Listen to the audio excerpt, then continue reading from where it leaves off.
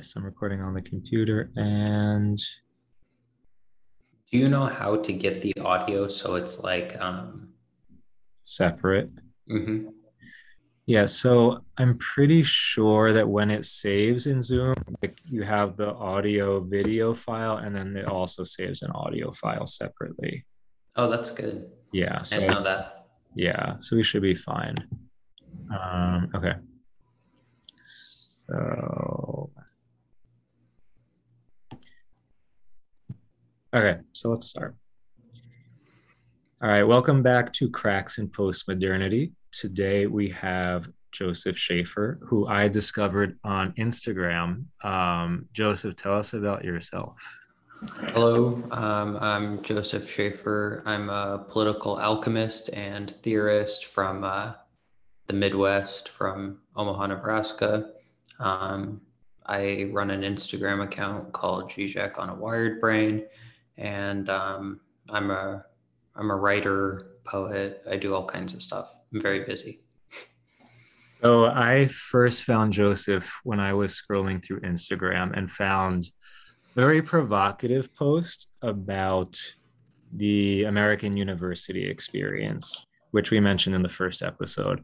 So Joseph, tell us what has been university been like for you and like how have you been analyzing that experience? Well, university, I don't want to like overstate because the positive is the university experience has been overwhelmingly positive. However, there's certain cultural trends that I noticed that are very concerning.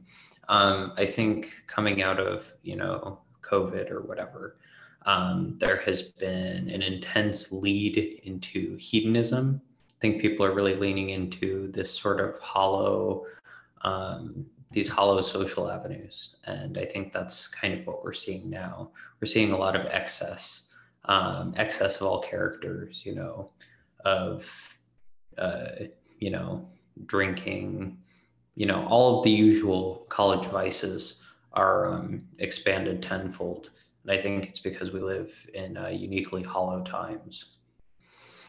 And you said in that particular post that like specifically with drinking, like people will drink to the point of getting fucked up because like we're already fucked over because we already have a sense Yes. that like everything's empty, you know. Yeah. The point of that post is that nobody says that they want to drink. They always say, "I'm going to get fucked up," and that actually proves that it was never about the drinking. It's about proving to themselves that they're fucked up, which they already are. So it's just a confirmation of their damaged psyche, their damaged persona that takes place through consumption.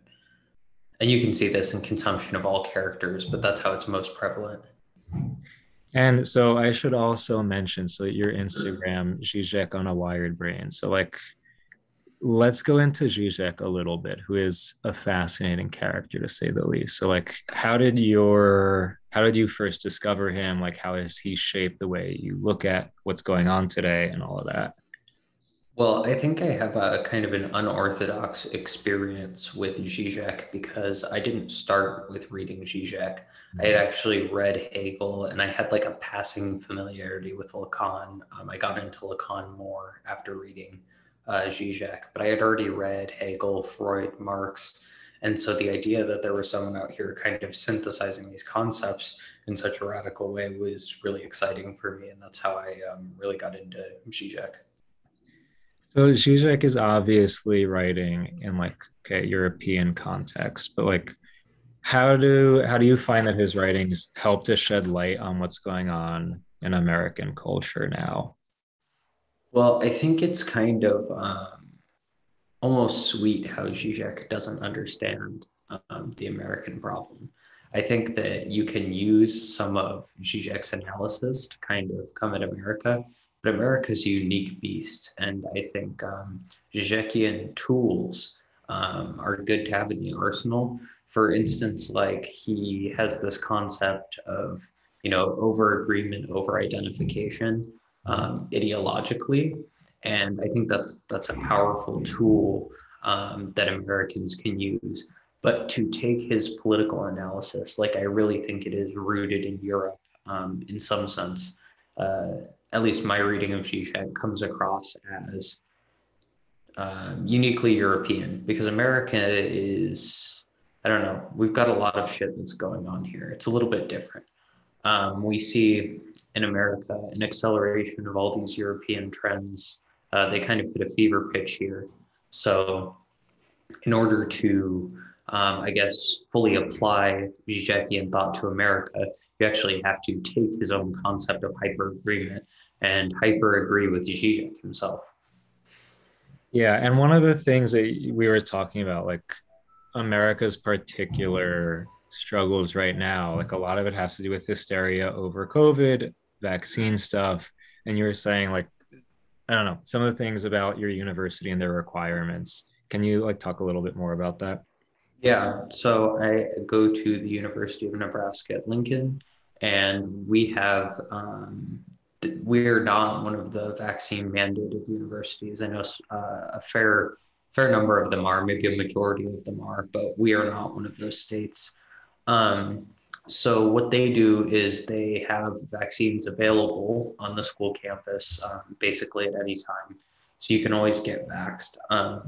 But if you don't have your vaccination records, then what they do, or you haven't gotten it. If you can't prove to them that you've been vaccinated, then you have to do a weekly spit test.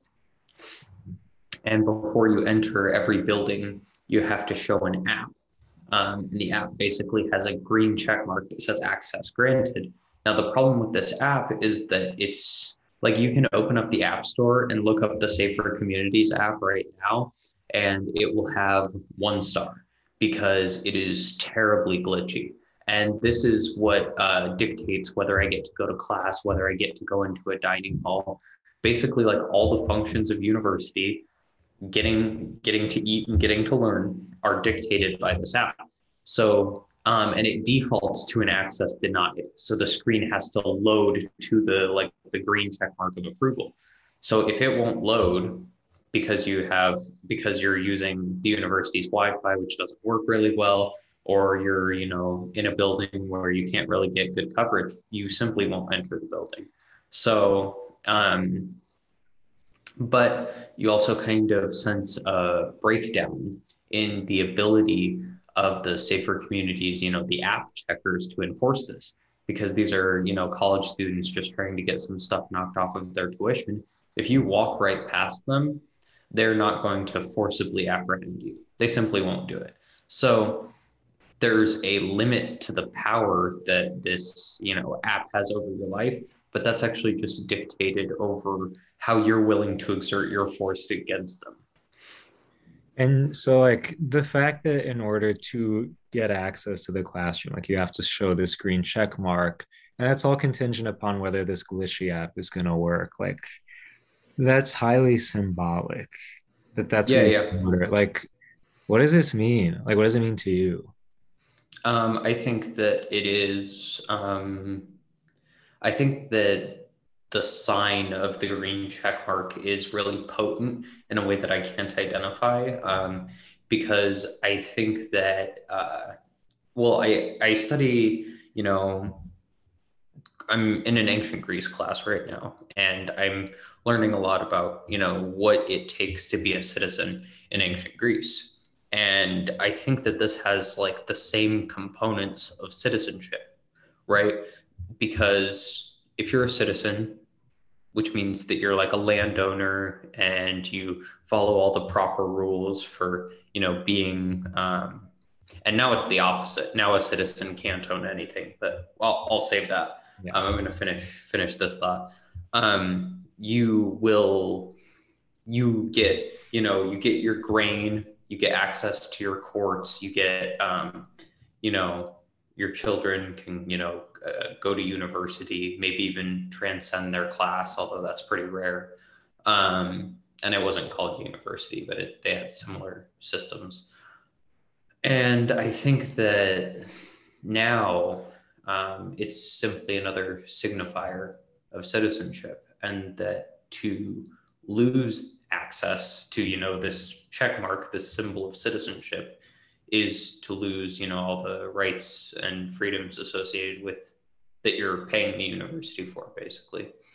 Mhm. Yeah, because like I'm so yeah, I ultimately decided to get vaccinated because of the circumstances of where I work. It was like the most reasonable decision for me. But what I don't understand is the fact that we create these moralistic polemics where you have the good side and the bad side. It's like, where is like, why do we have to demonize people who may make a different decision that, yeah, maybe we might not agree with, but like, why do we not give people the benefit of the doubt that they may have adequate reasons that, again, we may not understand? Like, why is my decision now the absolute truth, and that anyone else who doesn't agree, like, we go into hysterics? Um, And yeah. I was on a bike ride the other day, and I was going past the state capitol, and there was some sort of an anti-vaccine protest of some sort there. And so I went around, just talking to people because I have that natural journalistic proclivity or whatever. And I heard a story, and I'm going to be covering the story for Splice today. Mhm. Um, and the story was that there's a woman who's in stage 5 renal failure, Mhm. and she needs what is renal? That's kidney Kidney. or That's kidney? kidney. Okay, yeah, she needs a kidney transplant, right? And she was at the towards the top of the list to get this transplant, but they called her and told her that because she was not vaccinated, her request for an organ was going to be put on hold. Mm. And so now it creates this interesting, well, kind of a horrifying ethic where if you do not get vaccinated, you're actively confronting the possibility of death. And I think that this is kind of an intense case, but it kind of shows the level of commitment we're dealing with here. And I think that there are and people are concerned about the long-term health effects of the vaccine or whatever. I think they would be less prevalent for me, but someone who is having kidney problems and would be getting this vaccine right before a transplant, I have no idea what it would do to you. And I don't think the people in the scientific community can know for certain either what would happen. But this is speculation. I'm not a medical professional in any way, but I am an ethicist, and it seems highly unethical.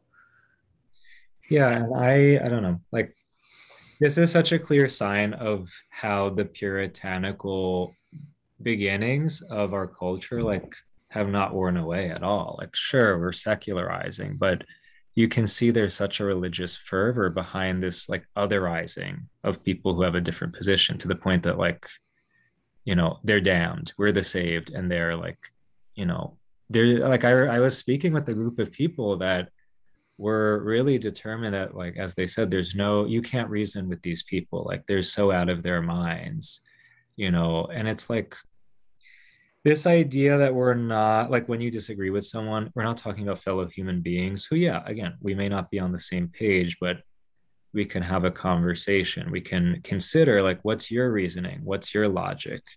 The fact that we don't even share this same human nature now, like, it's super Manichaean, like. Yeah, and this Puritanism, I will add, shares nothing in common with the ethic of Christianity, that of mercy, forgiveness, and understanding.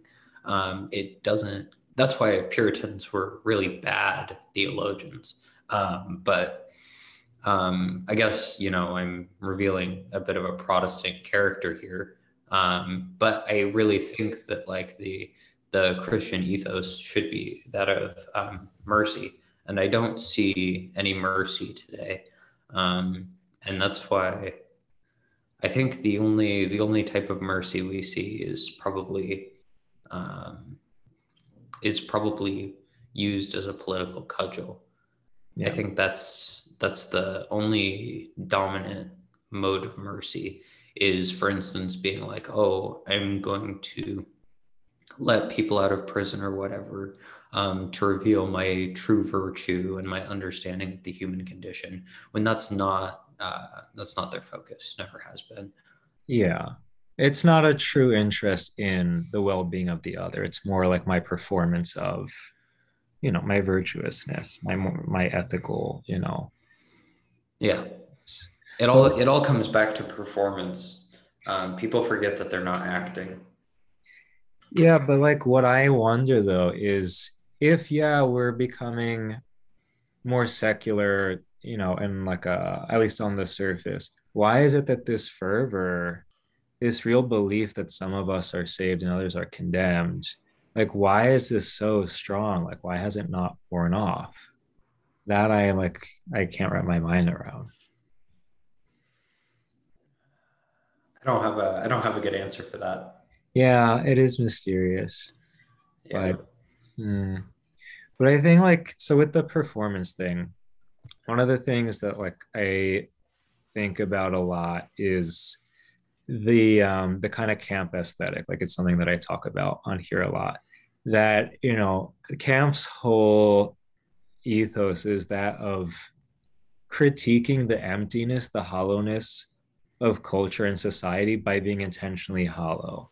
So it's like you turn everything into a performance for the sake of pointing out that like all these people who claim to be so moral, so upright, like are really just performing. And I think it's a very effective critique because instead of just pointing the finger and being like, oh, you're so empty, this is like so meaningless and vapid, you you use the approach of the person you're critiquing to kind of like flip it on its head and be like, this is what you're doing. Do you see now how empty it is? You know? It's Zizeki hyper agreement. It's to take something and to, you know, make it agree with it more than the ideology itself allows for. Um, you see something that you're opposed to, and when you see something that you're opposed to, you say this. You you agree with it in some way, in a way that's more than the initial statement. I think it's that for aesthetics, although I'm not really well read on aesthetics. So. Yeah. And I think that is the whole point though of camp is that you're playing up the aesthetics. You're creating this like super decadent aesthetic that again, like morally is hollow, but at least you're not claiming that it's something that it's not. Like that it's hollow, but at least you acknowledge the truth of it. Whereas so much of these performances of moral virtuousness really lack any substance, but purport to be something greater. Yeah, and now we have not only the decadence of, actual decadence, like richness. Yeah. You have the decadence of images, signs, performance, and that's really where America cuts itself out from Europe. Is people say that we're the richest country in the world, and that may be economically true, but we're also the richest in terms of signs of the proliferation of images. Mm. And I think like that was extremely evident during the Trump era because I mean many people have said this that like Trump is the first camp president. And I don't know, like at first when he said he was running for president, I thought it was a joke. But I had to think back to the days when he was on Apprentice or when he hosted Apprentice because like I don't know, in middle school or starting high school then. And I have to say, like, I was obsessed. Like, I was so fascinated by this guy's persona because it's so larger than life that it's ridiculous. And like, he says these things that are really outlandish, and you know that they're outlandish. And that's what makes him so entertaining. It's like he's this amplified kind of mirror reflection of our culture. And you can't help but be fascinated and stare. But then yeah, so I don't know, once he actually became president, it's like okay, morally a lot of these things that he says are atrocious, but when you look at it from an aesthetic or a performative point of view, it's like wow, he's doing something right now, he's really saying something, he's holding up a mirror to the culture. But what I can understand is that like the people who actually take what he says seriously and get scandalized, like don't really see that, wait, this is actually us as a culture. Like we are part of the culture that has produced Trump. Yeah. The far more stark condemnation is that we're also a part of the culture that created Joe Biden. Um, Yeah. this is where it gets really really I don't know, fearful. It's fearful times, because the same security theater, the same I guess what their homogeneity, yeah, Mhm. the official messages coming out of the White House, the images, the speeches, everything is completely homogenized. And so now we're facing, out of the proliferation of like difference, multicultural, not in the sense of like multiculturalism, but like Mhm. a non-unified culture. Yeah. Um, we're seeing the rise once again of monoculture, of unitary culture. Mhm. And I think it's really, I think it's creating now a dialectical position between the two, that either you have a proliferation or a homogenization. And I think more or less the Democratic Party has become one of homogenization, and the Republican Party has become one of multiplicity of difference, which is ironic given both of their messaging on issues of immigration or whatever. But I think that in terms of images, there's a very strict divide there. Mhm. And you see these old, Tea Party Republicans who are still around, who are still kind of pushing, this outdated mode. But that's not the direction the party's headed in, I would argue. Why do you say that the Republican Party is more of the like diverse multicultural party? Because like I get Uh, what you're saying about the monoculture of the left, but why do you say that about Republicans? because I think that they have within their base many cultural differences, Mhm. many class differences. They have an incredibly undisciplined party, and I think out of a lack of centralized discipline, you get these kinds of interesting scenarios where Trump is telling Ted Cruz that his dad killed Kennedy, and you have like Turning Point USA, which is kind of distancing itself now from the Republican Party. Like now they're handing out pins that say, there's three boxes, and one of them says like Democrat, Republican, and neither of those are checked. Then in all caps it says woke, and then they have a check for that. Yeah. There's kind of a third positionist character of the Republican Party that's gaining popularity. Some people call it populist, some people call it fascist. I have no interest in giving it a name, but I think that that's where a proliferation of difference will occur. Now, that's not to say that it's actually good or something to be sided with, or that their Mhm. policies will be beneficial to the people. That's not my claim at all. I'm simply saying that we will see a proliferation of culture, and we will see like images being produced more and with more variety, were they to take some power. That's Yeah. not actually a good reason to support them. So if you're listening to this and you're like going to splice it and be like, "Oh, this is proof that he's telling me to vote for the Republican Party," No, you just be stupid. You're not listening. no, that's not what's happening. But yeah, no, I mean with the monoculture, it's very clear that for most mainstream neoliberals, Democrats, that this talk of multiculturalism, diversity, yeah, like it's performative, very surface level, but in reality, it's this push to make all kinds of people kind of fit this very bourgeois, again, neoliberal mold, which, first of all, like, is that even in the best interest? of people, especially minorities, but No. also, well, obviously not. But why what I'm trying to understand is like why are so many people so naive as to think that this is like they really do care about minorities, about you know, why I is it think I think it's not. I think very few people are true believers, although they exist.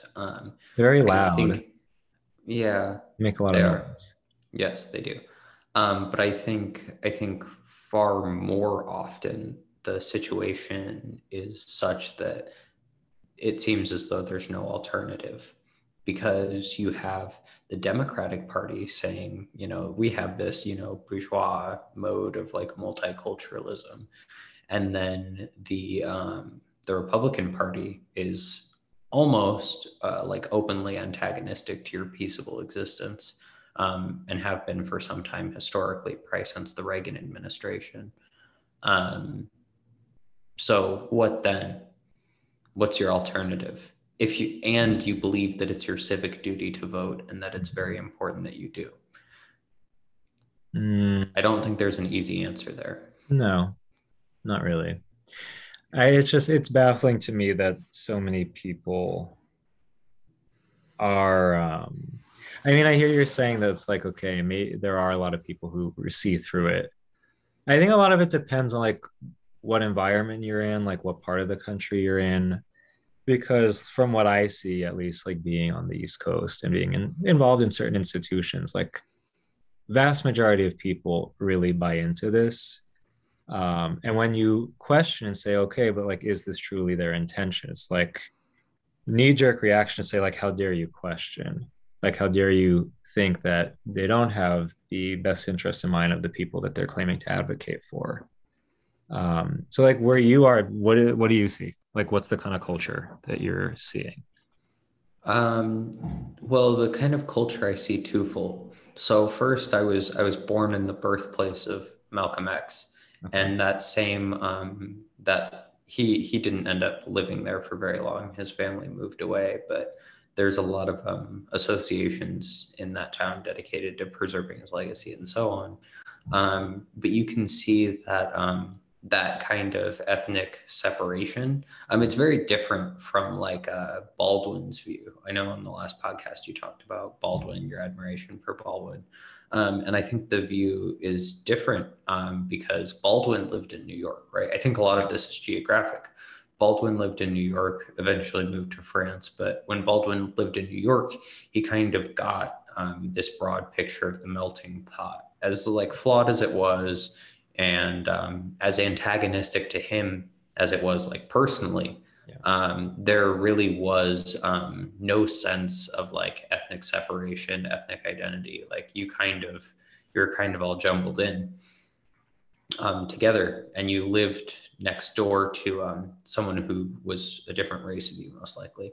And I think on along racialized lines out here, it's very different because we still have very strong ethnic enclaves. Cities are still divided racially. Segregation. Omaha, Nebraska, is the most segregated city in the United States. So that's kind of I guess a major difference.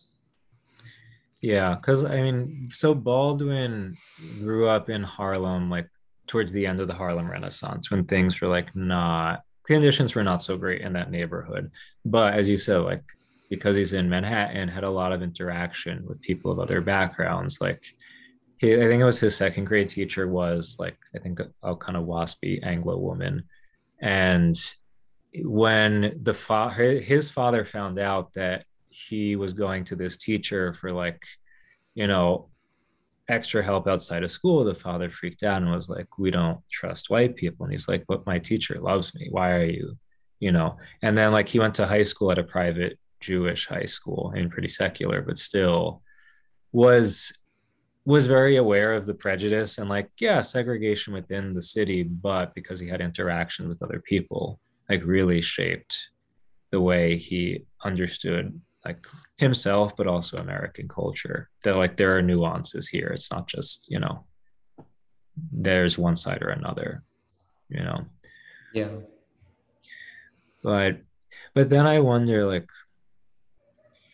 so being in different, the fact that America is so big that there are so many different subcultures within this entire country, different narratives that we ascribe to. Like, is there a possibility of unity, of a shared narrative at this point? Or, like, I don't know. Like, this is what I think about a lot when I see all this division. So I put it in a like a Lacanian category. I Mhm. think that the American common cultural identity can only be established through an other. I think that this is also prevalent in other countries, but I think it's most prevalent in the United States because it's so disjointed and so large and so geographically and culturally and economically diverse. So you saw kind of the rollout of monoculture, American monoculture, and homogenization and unity, things of that nature.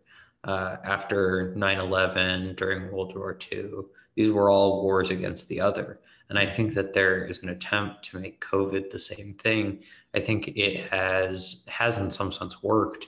That COVID is now the other, and that we are all fighting this disease. But this effort to kind of construct that narrative has been severely harmed by vaccine and mask discourse because this has created a new proliferation of differences, a new entrenchment of positions, so on down the line. But you saw towards the beginning of the pandemic, before solutions were really offered and everyone was, rather terrified, that there was a sense of we were all in this together, but kind of in a doomed way, like you're on the Titanic, and you're looking around at the people around you. Um, but that is a sense of unity. Hmm. But I don't. What is this the next other being doomed? I think it's possible. We're an empire in decline, but I'm not exactly certain. Yeah, because this whole it's this Manichaean sense of like there are these two opposing forces that are like Or is it a Hegelian sense? is it? I mean, they kind of go together in a way. I mean, the dialect. Yeah. Yes. So then what's it gonna take to like is there gonna be some uprising at some point? Like does one force have to defeat the other? Because like I mean, first of all, if we don't believe that Hegel was right, or if we're not Manichaeans, then like it doesn't have to be this way. There can be It some does though. I mean, I'm a why. Hegelian. I think it Okay, has so to be so. tell me why does it what's it gonna have to how's it gonna have to play out then if we're Hegelians? I see two options now. There will be um, either intense unification under basically the banner of neoliberalism and monoculture, and we will try to colonize the world, and we will fail miserably. Oh wow.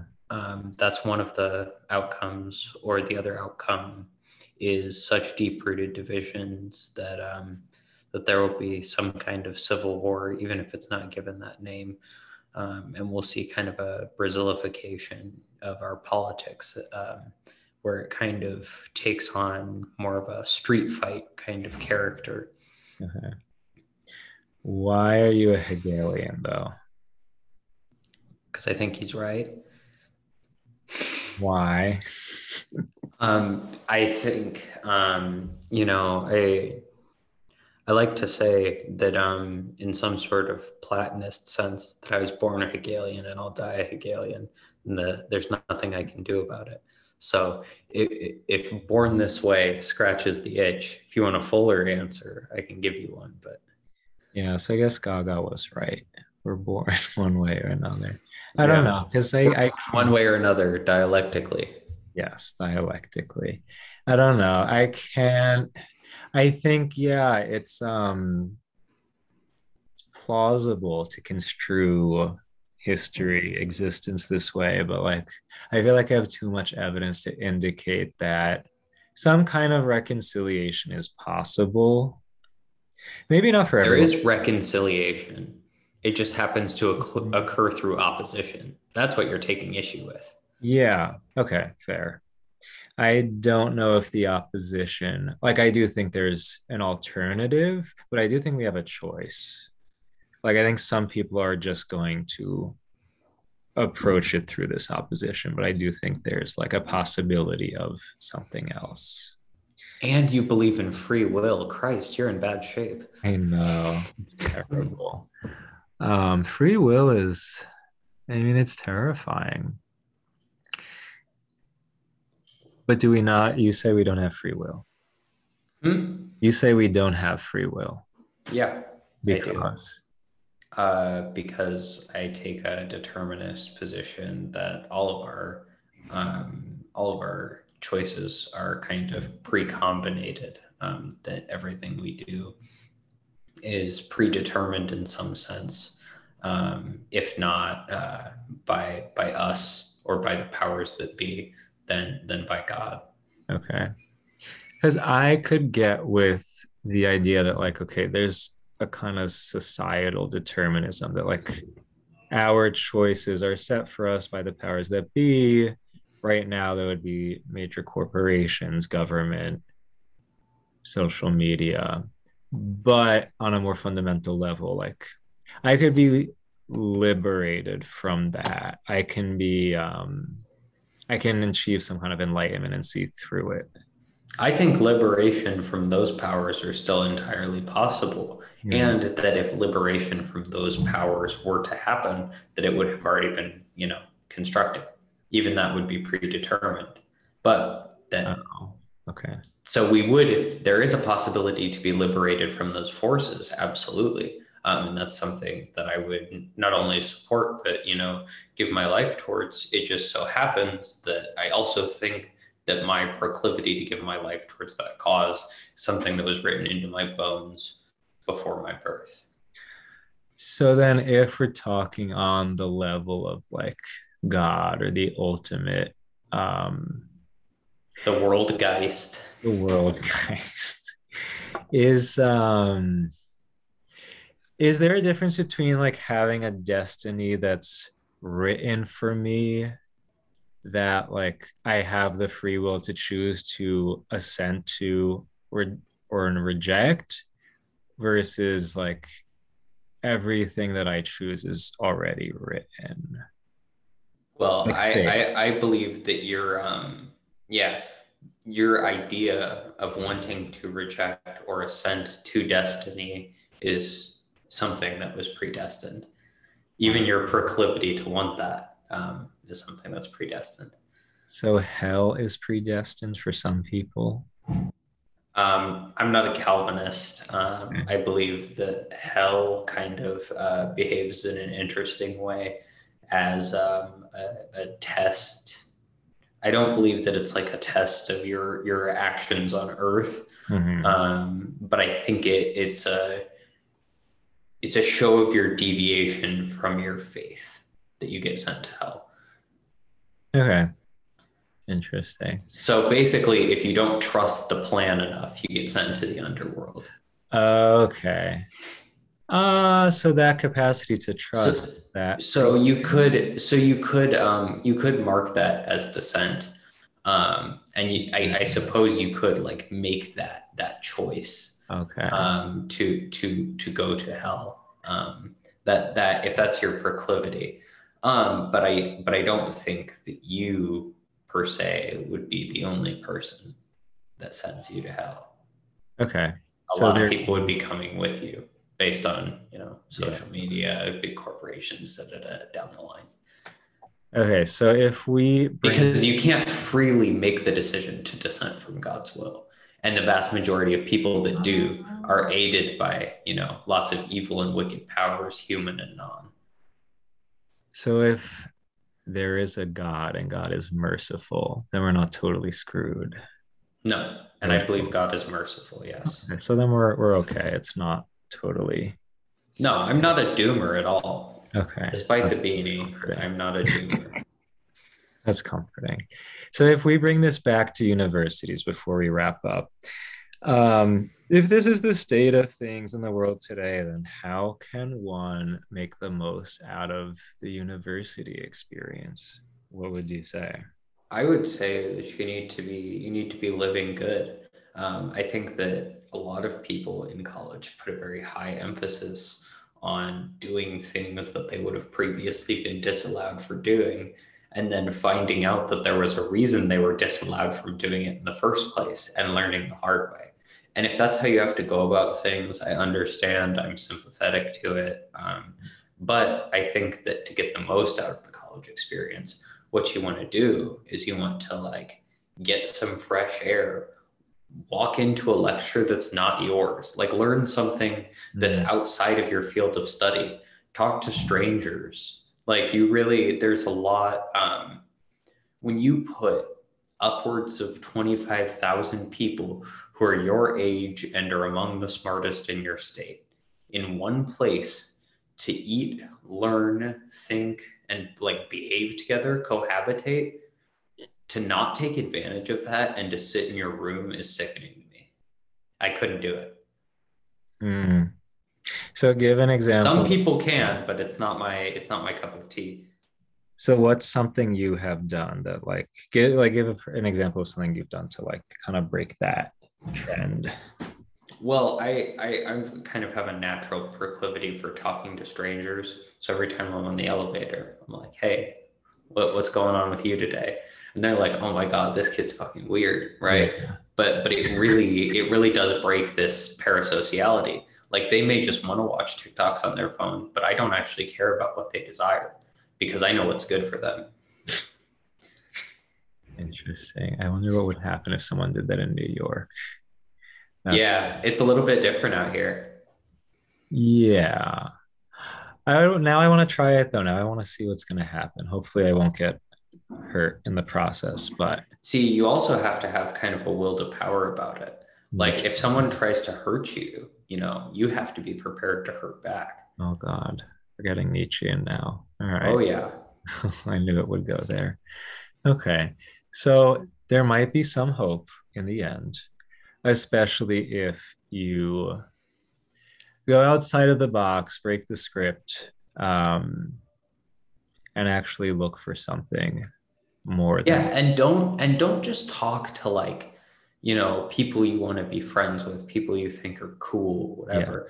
Because like this is something very important that people need to know is that like you should be talking to everybody. And when I say everybody, I mean everybody. You need to be talking to the trees, you need to be talking to yourself, you need to be talking to, The we have like a we anti-vaxxers, yeah, we have everyone. someone who's kind of called like the campus crazy lady, right? Mhm. Because she'll stand up and preach about like how Obama was a lesbian and all of these things. Okay. Well, You have probably to talk true. to her. You have to like you really have to check all of the boxes. You have to really kind of put yourself in danger, and that danger will be an animating force for the rest of your day. It's better than any cup of coffee on the market. Yeah, and less expensive. So there we have it. There is hope. But yeah, you got to take risks, as always. Yeah, don't wear your seatbelt. No, please don't, Turn the airbags off, live life. unless you're in a real car. Um, No, even when you're in a real even car, then, fine. All right. don't wear a condom, grow up, face Well, the consequences of your actions. natural law. Well, so Divine command theory. divine command theory. There we go. So I'm going to thank Joseph for joining Cracks and Pomo, and I hope that you've been sufficiently scandalized. Goodbye. Yeah, thanks. Okay.